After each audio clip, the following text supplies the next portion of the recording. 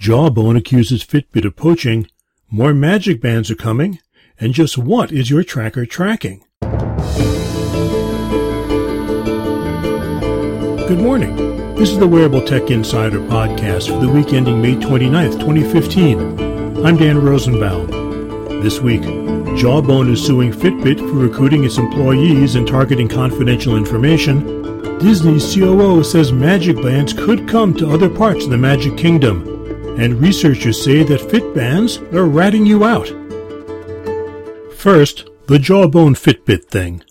The research house Canalys says that Fitbit far and away dominates the smartband market.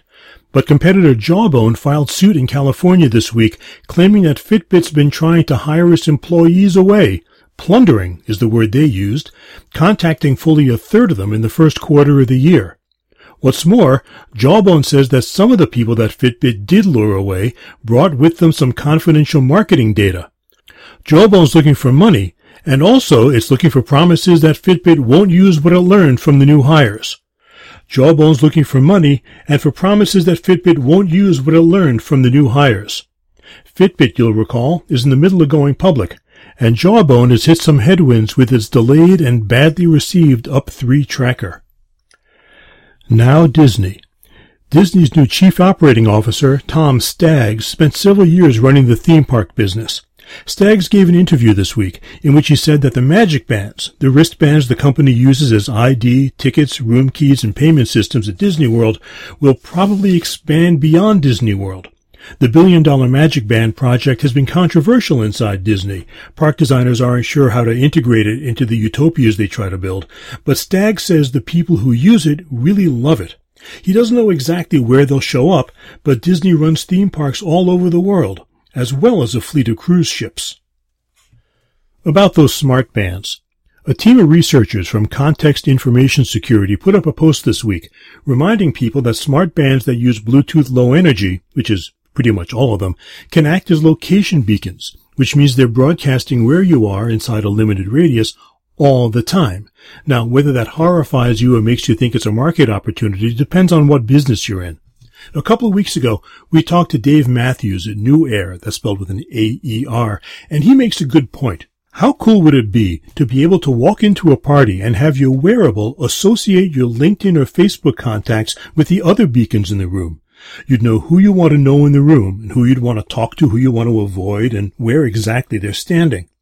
The newest version of Bluetooth puts some encryption on the IDs, but you'll want to remember, when you strap on a lot of this gear, you're not as anonymous as you might want to be. On the Health Beat, here's Alfred Poor from HealthTechInsider.com. Alfred? Thanks, Dan. There are a couple stories we've been covering this week. One is particularly exciting. Researchers at Caltech and University of Southern California have been working with a paralyzed patient with embedded sensors in his brain to help him control a robotic arm. Now, in the past, researchers have put the sensors in the portion of the brain responsible for motor control. The problem here is that the patient would have to think about each individual motion that makes up the movement that they intend. And the result can be a jerky and erratic kind of motion. Instead, they've now tried embedding the sensors in the portion of the brain responsible for intention, or in other words, the planning to perform a certain motion. And they found that all the patient has to do is think about shaking hands, and he can control the robotic arm, and the motion is smooth and normal. So this is a very exciting development. Another story we covered this week comes from UNICEF. Now, reading about $300 smartwatches and other fancy wearable devices is a lot of fun, but the fact is these devices are just way out of reach for the average person in underdeveloped countries around the world. So UNICEF has launched the Wearables for Good Challenge, and they're trying to encourage people to come up with designs for innovative and affordable wearable devices, specifically targeted to help with the lives of women and children in poorer parts of the world. It's open to students, engineers, designers, anybody. It's co-sponsored by ARM, which is the company that makes many of the energy-efficient microprocessors used in many wearable devices, and Frog, which is the product and strategy design firm. The main requirements for the designs is that they have to be cost-effective and rugged. They have to be low power, and they also have to be easy to produce and maintain in large quantities. There will be 2 winners, and they will receive $15,000 awards along with an incubation package. You can enter online. Deadline for entries is August 4th. You can find out more information about this on our website.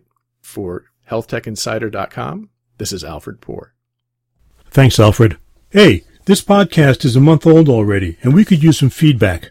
What do you like, or not? Is it too short, too long? Are there stories you'd like to hear, or something you're getting too much of? Interviews maybe, or crosstalk between the hosts. Let me know. Drop an email to dan@centerringmedia.com. That's dan@centerringmedia.com. And let me know. For good comments, I'll send along a Centering Media USB slap band as a token of our thanks. You may remember Drum Pants, subject of one of the most trafficked stories ever on the website. They were a Kickstarter project last year, wearable pressure pads that triggered MIDI drum sounds so you could essentially wear a drum set on your body. Well, they managed to ship at the end of last year, and now they're back for round 2. Now, this time, the goods have a more finished look to them, nicer graphics on the pad, better manufacturing on the circuitry, which is now smaller. The same cool idea, though, drumming on your body. You can see more details either at drumpants.com or on the Wearable Tech Insider website. Flextronics is the Chinese company that builds most of the gadgets in your life, including your iPhone. One of its execs spoke at the Wearable World Congress last week and told entrepreneurs that they need to be more realistic about their designs. Now, Jeanine Sargent reminded people that building hardware is hard, and keeping designs simple is ultimately better for customers and for over-enthusiastic builders whose ambitions often outrun their ability to deliver. And that's all for this week. The Wearable Tech Insider podcast is a production of Centering Media, Brooklyn, New York. Alfred Poor is on the Health Beat, the music's by Michael Roth, and production is by me, Dan Rosenbaum. Check out our daily updates at wearabletechinsider.com and healthtechinsider.com, and by all means subscribe to our weekly email newsletters there and to this podcast on iTunes. For Wearable Tech Insider, I'm Dan Rosenbaum. Thanks for listening. See you next time.